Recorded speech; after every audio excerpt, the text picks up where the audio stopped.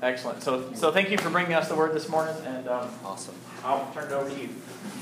Well, it helps center me if I get to pray once I get up here. So we'll just all pray again and just ask God to really speak to us through His Word and through His characters in the Scripture. So we're going to pray first.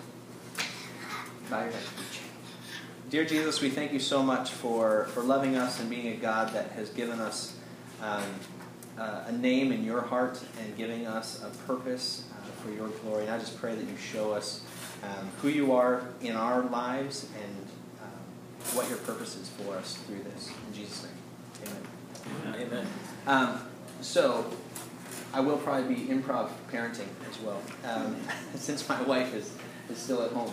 But, I appreciate all the prayers that you guys offered my family this last week. It was kind of a shocking event, but we're glad that everyone's doing as good as they can. So, okay. Welcome. So let's read the passage and get started there, and that'll help kind of focus our discussion. So it's Luke 1, verse 57 through 67. So it's getting close to the end of the first chapter. We're going at a lightning pace. But this is about the birth of John the Baptist. So now the time came for Elizabeth to give birth, and she bore a son. And her neighbors and relatives heard that the Lord had shown great mercy to her, and they rejoiced with her. And on the 8th day they came to circumcise the child, and they would have called him Zechariah after his father. But his mother answered, "No, he shall be called John." And they said to her, "None of your relatives is called by this name." And they made signs to his father, inquiring what he wanted him to be called. And he asked for a writing tablet and wrote, "His name is John." And they all wondered, and immediately his mouth was opened and his tongue loosed, and he spoke, blessing God. And fear came on all the neighbors, and all these things were talked about through all the hill country of Judea. And all who heard them laid them up in their hearts, saying, "What then will this child be? For the hand of the Lord was with him." And then this just kind of ties in some of the other parts we're going to talk about in the next section is, and his father Zechariah was filled with the Holy Spirit and prophesied, saying. So then he goes on to prophesy, and that's going to be next week, since that's the teaser. But I want to start by having my kids come up, because they really want to be a part. So come on up here, stand up here, really fast. Good. All right. So, my kids' names, I'm going to tell you what they are, and their meaning. So this is Gideon. Gideon, how old are you? 3. That's right. You're 3. And what does your name mean? Yeah, you can get it. Warrior. You're a warrior. A valiant warrior, Gideon means. And are you a warrior, Gideon? Yes, you are a warrior. Kate, what's your full name? Yeah, Katerina. Take your fingers on your mouthpiece when you're talking. Say Katerina. Yeah, Katerina. What does Katerina mean? No, pure. Means pure. And who are you named after? Mine. Oh, Grandma Tina. Yeah, my mom. And then name. What's your name? What's your full name? Nathan John Neufeld, that's right. And are you a third or a second? Or the first one? He's the first one. You're the first. I'm assuming this is some stage fright. I'm assuming when he's the baby? You're the second, that's right. Who's the first one? Me, that's right. So, what is your name? Prophet. You're a prophet in the Bible, that's true. Yeah. But what does it mean, remember? It means you're a gift from God. Right? So Nathan means a gift from God. Have a seat. You guys go sit. Good job.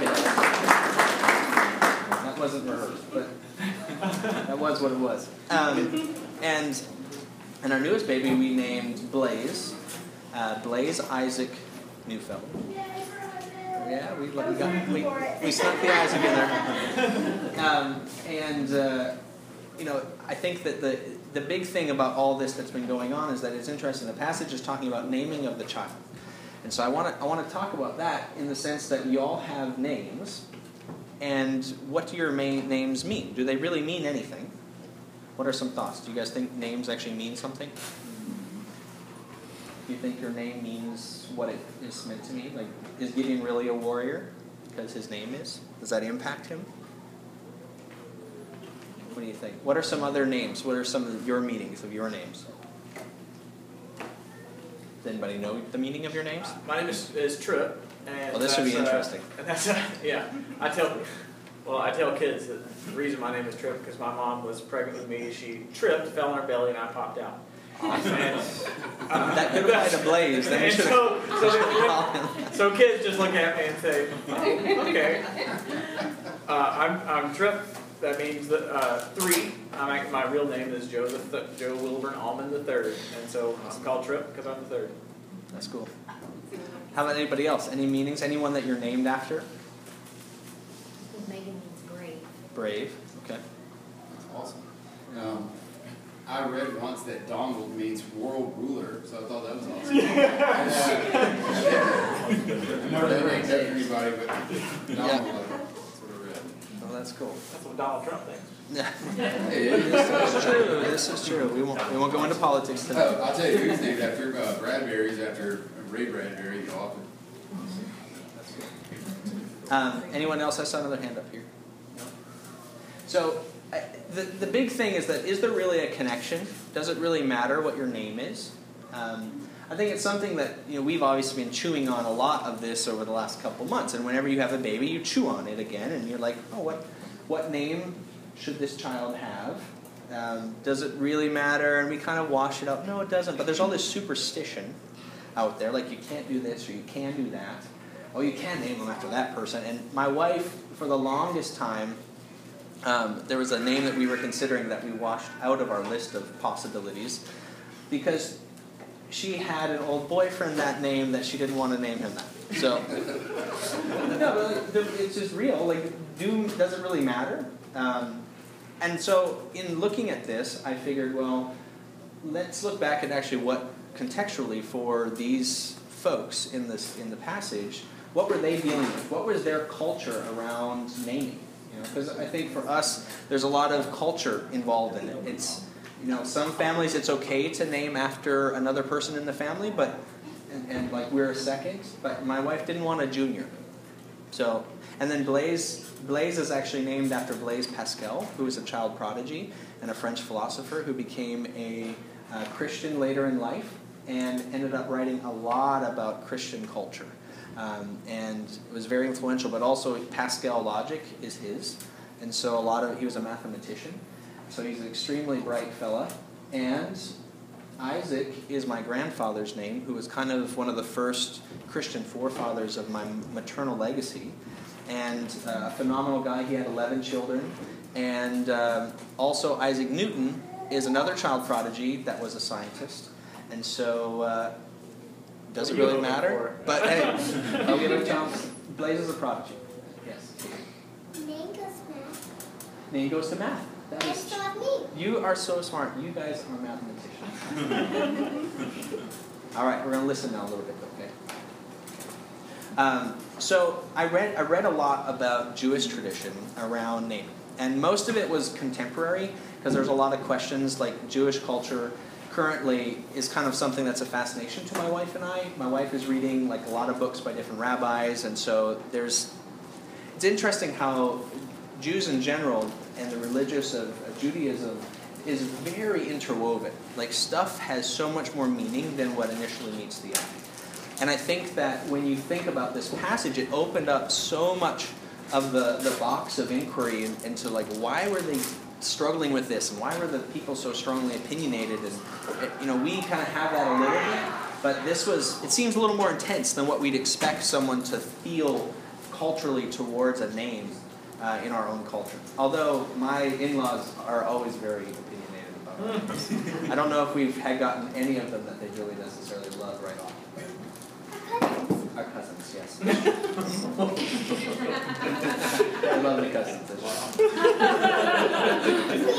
Okay, all right. Very excited. So there's a rabbi I read a lot from, was Rabbi Moshe Feinstein. And he wrote basically books on naming your baby in the Jewish culture. So there's a couple of pieces. There's the spiritual connection, and then there's inner meaning, and then there's some other kind of points that we'll go through. Just I think it's kind of fascinating. So the big thing is that a lot of this is referenced from extra biblical writings. So the Talmud specifically has a lot about naming in it. So that's where a lot of culture, Jewish culture, has kind of derived its naming from. So one of the big things is that for at the beginning of life we give a name, and at the end of life, a good name is all we take with us, is something that the Talmud says. So it's just kind of an interesting, there's some sort of spiritual connection to the afterlife from your current stature or your current situation. And your name is almost like your flag to that. And then the Talmud also talks about that a name is actually 1/60th prophecy. Not 1/70th, 1/60th prophecy. And what they say the prophecy is that angels actually come to parents that are about to deliver and whisper recommendations in their ear, basically. And that's the prophetic part, is that, that's the outside of your material being, that there's someone influencing your naming of your child. Which, I don't know if that's true or not. Like, that's a little interesting. I don't find it in any biblical reference, but in the Talmud, which is a Jewish writing, that this is something they believe. And then there's an inner meaning. So the actual, kind of essence of it. And we had a fascinating situation, time flies, but I think it was a summer ago, and her name was Pinyin. She was a nurse from China. Yes, we all know that you know this story, but I'm going to tell us that. Okay? Yeah. And so Pinyin was a nurse at an orphanage in China, and the children from that orphanage were here in the States on kind of a cultural experience trip. Like, it was not an exchange, it was truly just them coming here, but then they get deposited into families. And she was here because they were all special needs, so she was the medical liaison for them, and she was staying with us. So this is a non-Christian organization. This is completely of the state of China, and she couldn't speak a lick of English. We Google translated potty. Everything was Google translated, because we don't speak any Chinese either. I know my wife is very smart, but she does not speak any Chinese. So the reality was that, ni hao, that's right, she taught us something. But it was a phenomenal experience in general, very stretching for us culturally. But we had just had Abner not so long ago. That's the crying one, for those of you that didn't know. And his name means my father is the light, which is a family name for my wife's family for her grandfather. But anyway, we won't go back to all that. But the Chinese have no bearing on the meaning of their name. None. It has no meaning at all. It's completely sounds. And so they want you to have a sound that sounds pretty. And so the idea is that, this fact that we had named Gideon a warrior, she's like, why would you do that? Why? That would be bad. He is going to be a warrior now. And yes, I hope he is a warrior for God. That's the whole point. That's why Gideon was given that name. And so Abner, too, she's like, well, he in the Bible is actually a warrior also. And so she's like, why would you do it a second time? She did not understand. She's like, you are fools. Why would you do this? And so she maybe influenced us naming the other one Blaze. But the reality is that, we believe there's some meaning, there's some purpose, but for her, the fact that there was any meaning or any thought to the meaning, or even a family tie, didn't make any sense at all. And I think that just is kind of interesting that culturally there's huge differences. But even Adam named the animals for inner meaning. There was a sense of meaning, a purpose. And we always think of meaning in the sense of good names, like legacy. So, in the Jewish culture, Esther is a very praised character. And that's a great name that's used a lot in the Jewish culture. Ari, which is A-R-I, is lion. So this is a common Jewish name as well. Gideon actually was listed. Yeah. Gonna bring you up again. You're gonna love it. And it means a valiant warrior. But then you don't hear people naming after bad names. Were any of you guys named after a villain or someone who did an atrocious act in the scriptures? Or a loved one who maybe violated family trust? No, you don't get that. And so, one of the names that they mentioned was Nimrod, which now has become a colloquialism for someone who's a Nimrod. But it really means rebellion. You would never name your child Nimrod. But the reason it means that is because Nimrod rebelled against God's call in his life. And, no one would wish that. Even if you're an atheist, you wouldn't name your kid that. You know what I mean? Like, it's just something you wouldn't do. And I think it's funny how there's almost like a magnetic draw to good names, strong names. There's a sense of almost eternity in that. So other things that we talked about that I think were relevant is that in the passage you see this, but in the Jewish culture they don't name until circumcision. So the main thing is that it's because Abraham's name changed at circumcision. And so they feel that God is going to name the child because of this, probably that prophetic piece. And so they wait until circumcision to actually name the child, which is the 8th day. And so that's kind of an interesting thing. And the other thing is that there's certain little subsets of how Jewish culture, so there's the Ashkenazi Jews, and then there's the Sephardi Jews. There's different kind of sects, if you will, kind of like Baptist and Presbyterian a little bit. And in the Ashkenazi Jews, the relatives, they name them after relatives pass away. So you can't name a child for someone who's alive. And they say that it keeps the memory alive, and it's really intentional to kind of bring the good of that person back from the dead almost. So it's like really reviving who they were in their spirit. But then the Sephardi Jews actually name children after relatives who are still alive intentionally, and they say this is from the Talmud, but there's restrictions, is that they won't name someone unless they're 60, because then they've proven that they're not going to be a bad name. And so there's limitations on all these rules. And you hear about it all the time. You hear grandmothers say, oh, you can't do that, or you can do this, or there's rules about whether he should be a junior or a second. I should be dead for him to be a second, technically.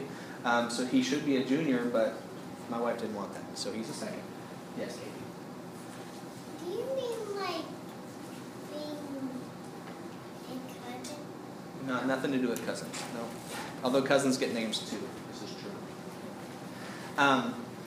So anyways, I just thought it was an interesting dig into that, and I think it really exposes a lot, even though this is contemporary, it exposes a lot to why they were having such a hard time with this idea that John was to be named John. But I want to dig into it a little bit more, and I'm going to have Nate come up and read a couple verses earlier in the chapter that I want you guys to follow along with. Is verse 13 through 15. Go ahead. Angel said to him, do not be afraid, Zechariah. Your prayer has been heard. Child, your wife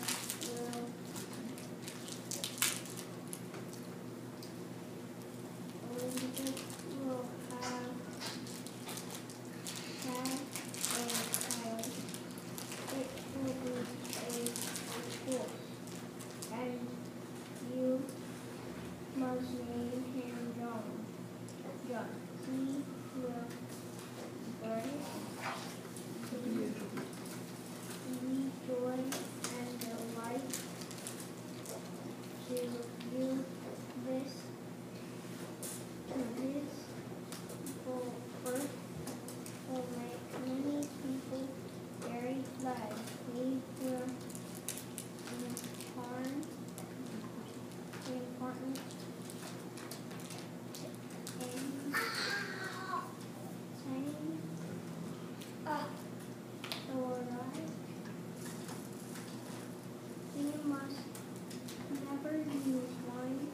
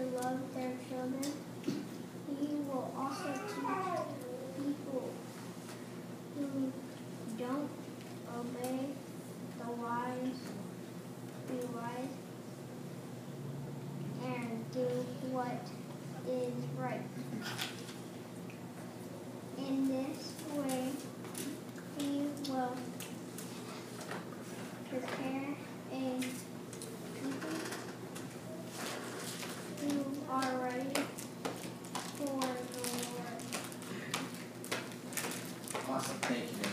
Good job. So what I wanted to draw out of that specifically to start is in 13. And I'm bouncing back because it's important to know some of the context of why this name was so important. Well, Gabriel gave him that name. And so Gabriel told him that he's going to be John. So it wasn't really a question. And appropriately, Elizabeth and Zechariah followed through what the angel who shut up Zechariah's mouth and stopped him from speaking said his name is going to be John. So, well, it's going to be John. And a little bit about the meaning of John in context of what we've learned about is that it's a Hebrew name, obviously, and it comes from the name Yochanan, and the meaning is Yahweh is gracious. So Yahweh, as you recall, is not spoken in Hebrew. It's something that is written only, and it's so precious. This is the kind of Abba Father name for God. And so if you think about it, and you tie in then the fact of like, Elizabeth actually says, and I like the NLT a little better because it makes my point, but in Luke 1:25, she actually is quoted to say, how kind is the Lord? And this really is an emphasis on the name gracious, how gracious God is, and how blessed that they are feeling as parents to have this son when she was of senior age, not expected to have a child. In her culture was kind of looked down upon as you had done something wrong, God had cursed you. And yet God says in this text that they were righteous people. They were filled with the Spirit. Is actually referenced multiple times. And so even the name of John is recognizing that God is gracious, and he's giving the son to them. That's one way he's gracious. There's others. We'll get to them. But also the fact that I think it's kind of cool that Zechariah was silent and could only write, just like Yahweh. So Yahweh you can't actually say, and John couldn't say it either, in a sense, and he had to write it out. And so I don't know if he wrote, Yahweh is gracious, and they all knew that meant John. I doubt that. I think it was truly John was a name that was given by Gabriel. But still, I think there's some cool tie together there. And then the other thing is that Jesus is king. And this is kind of foreshadowing, but the reality is that John is the one who prepares the way. And that you see in verse 17 and verse 76, where it talks a lot about how John is anticipating Jesus coming. He is preparing the way for Jesus.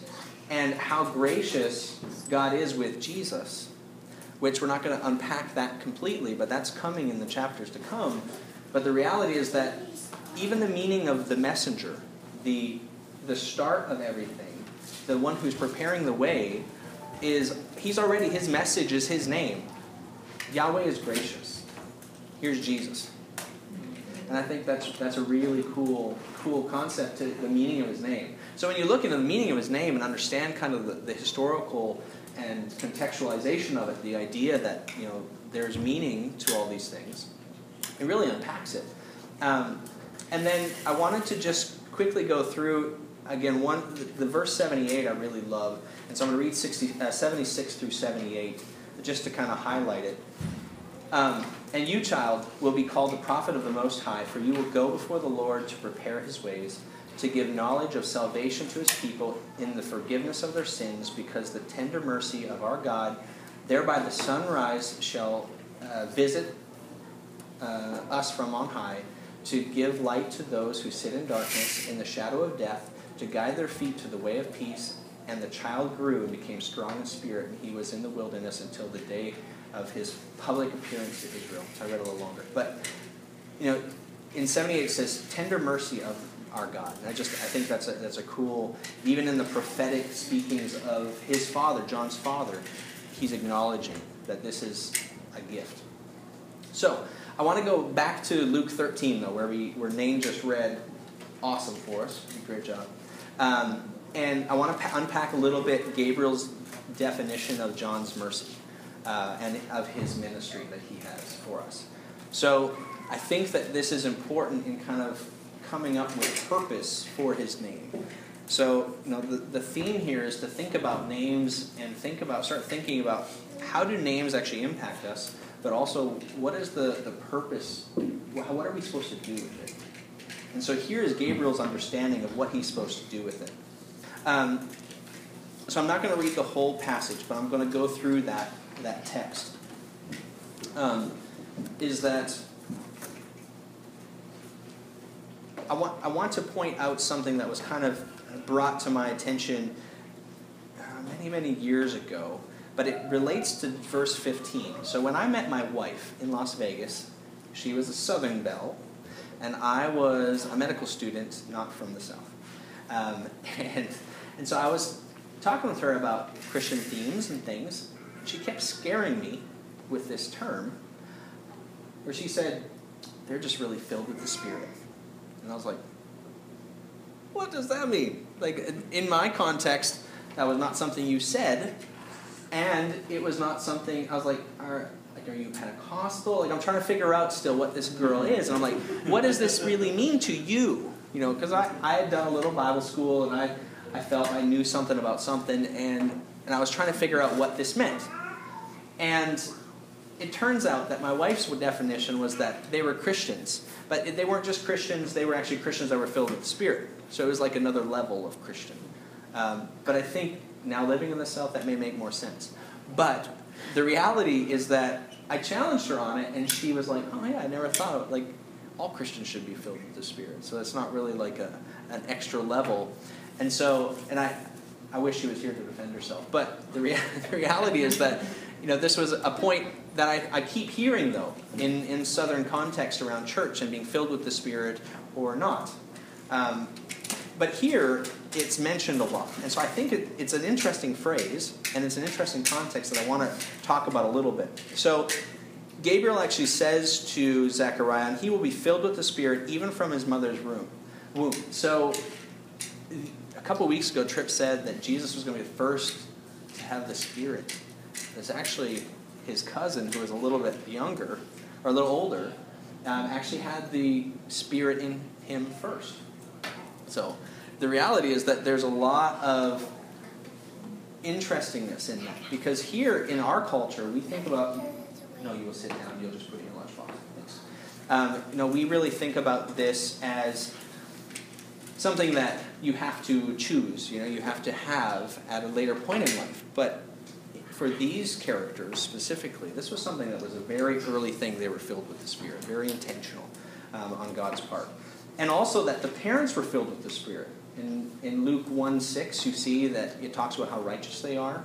And then later in verse 67, it talks about Zechariah was filled with the Holy Spirit. And that's why I tied that passage in, because I think it's relevant to know that his parents were godly people. And I think that's a challenge to all of you that are parents, is that you being filled with the Spirit makes a big impact on your children. And I'm not going to pull too much out of the text because I don't think it's there, but I just think as a good wisdom statement is that having parents that are filled with the Spirit is something that's such a blessing. You don't really understand it even when you don't have it, because you only have your own lenses. But it's such a thing that we all should pursue. And then ultimately John was filled with the Spirit. And I think that this proclamation from Gabriel really, you can see how true it is actually next week when Tripp goes through the prophecy. But the way that it's unpacked and actually told of him is impressive. Like this guy was no joke. He was a strong personality, probably, yes, but he had clear intention even from the womb. Like his purpose was profound. And the fact that he had a name that meant Yahweh is gracious, which was named before he was in the womb, from God himself through his messenger Gabriel, I think is very, very powerful. And I think that when he starts talking about his baby being named in verse 20, he says, "And behold, you will be silent and unable to speak until the day that these things take place, because you did not believe my words, which will be fulfilled in their time." And so the fact of the matter is that, when his mouth is no longer bound and he's able to talk, it even says right in the passage, I think it was 66,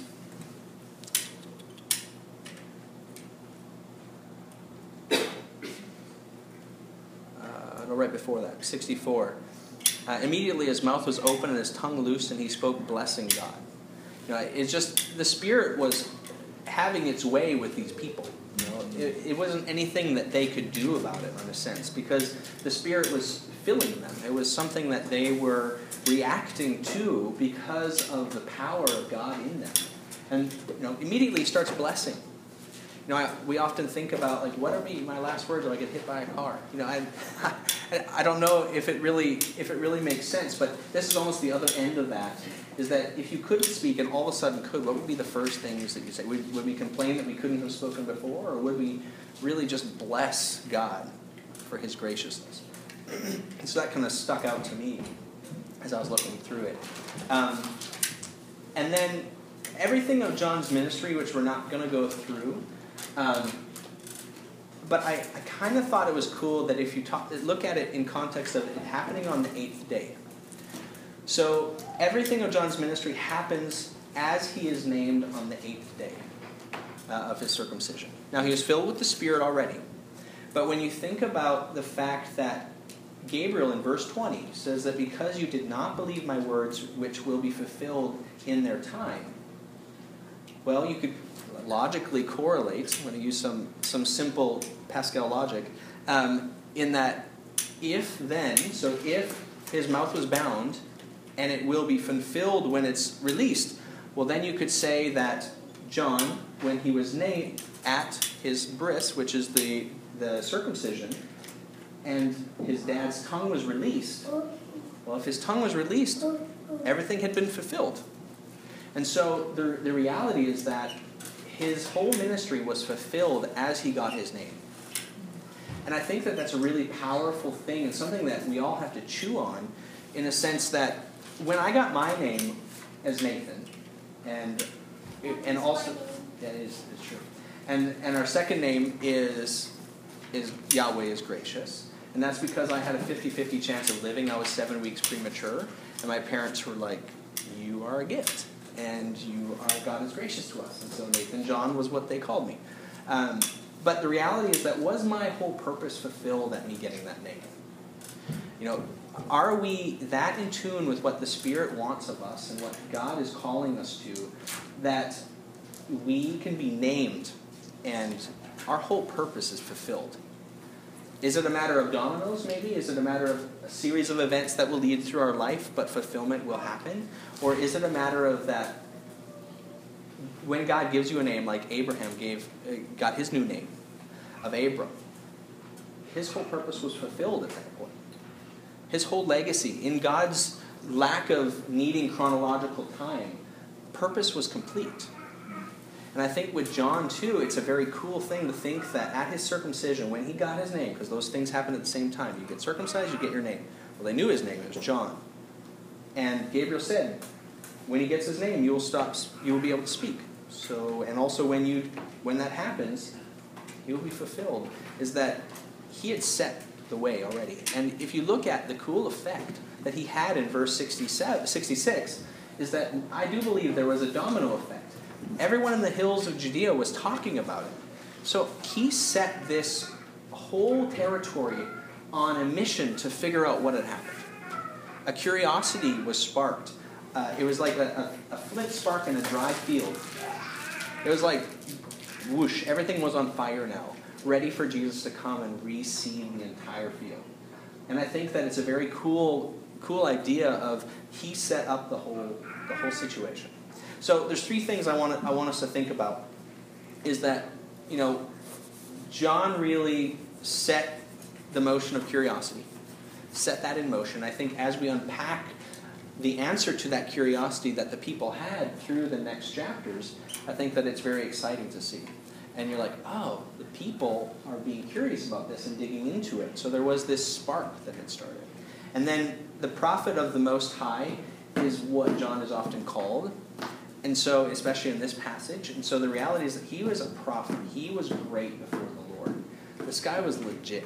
And so when we hear him talked about in the next couple sermons, I think that it'll be interesting to think about it that way. And then the knowledge of salvation. So John is often referred to as evangelist. And I didn't get a chance to go through all of it, but there is some really fun unpacking of, even further, of of Gabriel's mission to him and how it ties into Micah 4 and how he will have purpose to get the fathers to turn to their children. And basically, there's a couple ways to take it. I take it kind of like Calvin does, but I like his interpretation that it's more of a general like healing of things that's going to go on. And I think that that's a really, really awesome place that is credited to John's ministry. And I think that that's that spark, that initial wave that goes forth.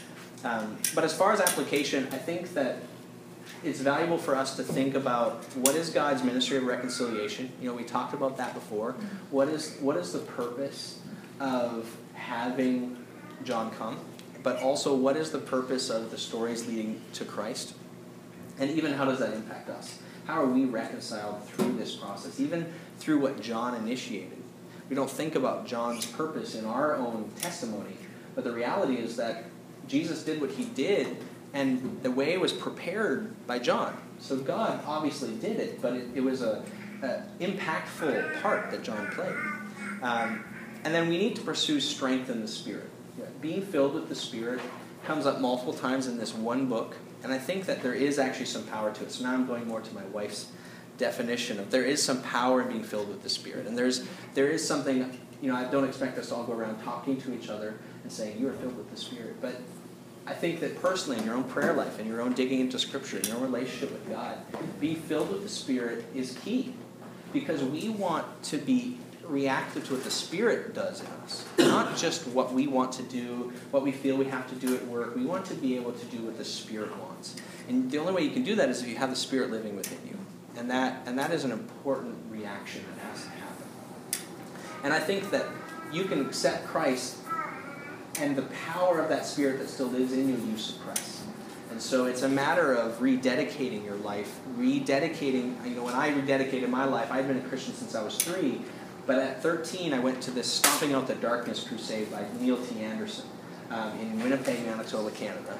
And I was with a youth group, and he had an altar call, and it was great, you know, I was like, oh yeah, I'm praying for all these people that are going out there, it's great, it's so awesome for them. But I was like, yeah, not me, I'm a Christian. And then he had a second call, which I wasn't expecting. He said, are there any of you that God is not the master of your life, but was? And I'm like, oh, that's me. And I rededicated my life at that moment because I realized that even though I was a Christian, I wasn't filled with the Spirit. I wasn't acting like the Spirit wanted me to act, and I knew that. And so I think that there is something about pursuing that level of intimacy with the Spirit, where we can prophesy. We only prophesy in the strength of your faith, and the reality is if you don't have the Spirit, you're not going to have faith. So it's an important factor. And then this was something that I talked with Stephanie about, and I think really over this last week, because I've been preparing now a couple weeks ago, so over this last week, this actually meant a lot to us as we had Blaze too, was allow the Spirit to name you. And I think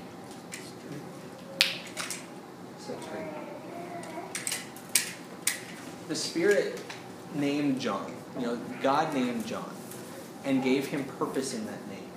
Now, it doesn't have to be your own personal name. It can be a different name that God has given you. But the reality is that you have a personal name with God. You have a purpose and a calling. And allow the Spirit's name that he gave you to be fulfilled. Live it out. If you know there's something you're supposed to be doing, like, react to that. And allow the Spirit to give you a name. And I kind of thought about that for myself, but also for my kids. We prayed a lot about our family and what is our family's purpose and how does that relate to you. And so it was just a way of kind of making the text jump out at me and say, the name was his fulfillment of his purpose. You know, we also need to be fulfilling our purpose, and we need the Spirit to name us. That's what we need. And so pray for that this week. Pray for the Spirit's name to be in your life. And that is it. Any questions? Any thoughts? Anything resonate or anything didn't make any sense? I was trying to look for the verse. I know it's in 1 Thessalonians. the Bible talks about being filled with the Spirit and speak to each other in psalms and hymns and spiritual songs and greet each other with a holy kiss and all this kind of this like list of things that kind of describes what being filled with the Spirit is. Well, Paul uses the same list and refers it to being filled with God's Word. And every time somebody talks about being filled with the Spirit, I do think our Southern culture may have it right. There's something to being indwelt by the Spirit, right? Like being a Christian, we are all indwelt. But there is something more to being filled with the Spirit. And I think actually the way that we be filled with the Spirit is that we're filled with the words that the Spirit has given us. Well, and also the Spirit is kind of the continual representation of Christ too, and Christ is the Word, and Yes. the Word dwelt among us. So the tie together of the Spirit being woven in through the gospel story is extremely important. Cool. Well, let me pray real quick, and then we'll be done. Dear Lord, we just thank you so much for loving us, for giving us a name, giving us purpose, allowing your Spirit to connect with us and fill with ourselves, even though we are just a vessel and we are flesh. And I just pray that you give us power, you give us strength to do what you have called us to do. May we be considered great prophets of your name, like John was. And I just thank you for the opportunity to share this passage and your graciousness, and I just pray that you continue to minister to us through the week. In Jesus' name, amen. Amen. Thank you very much, Nathan. I appreciate that. There is something to a name, and we have individual purposes. We also have a collective purpose because we've all been given Jesus' name. If we have put our faith in Him, then God says, you have been adopted. When I look at you, I see the righteousness of my Son, Jesus. You are mine. I love you, even though you deserve the opposite of love from me. I love you so much that I offer you my Son so that you may be my own. And we have the privilege of the Father looking at us and loving us as He loves His Son Jesus. So in that collective sort of way, we have the name of Christ, and we share the name of Christ. That makes us unified, yet we're so diverse, and we have our individual names. Thank you for that, Nathan.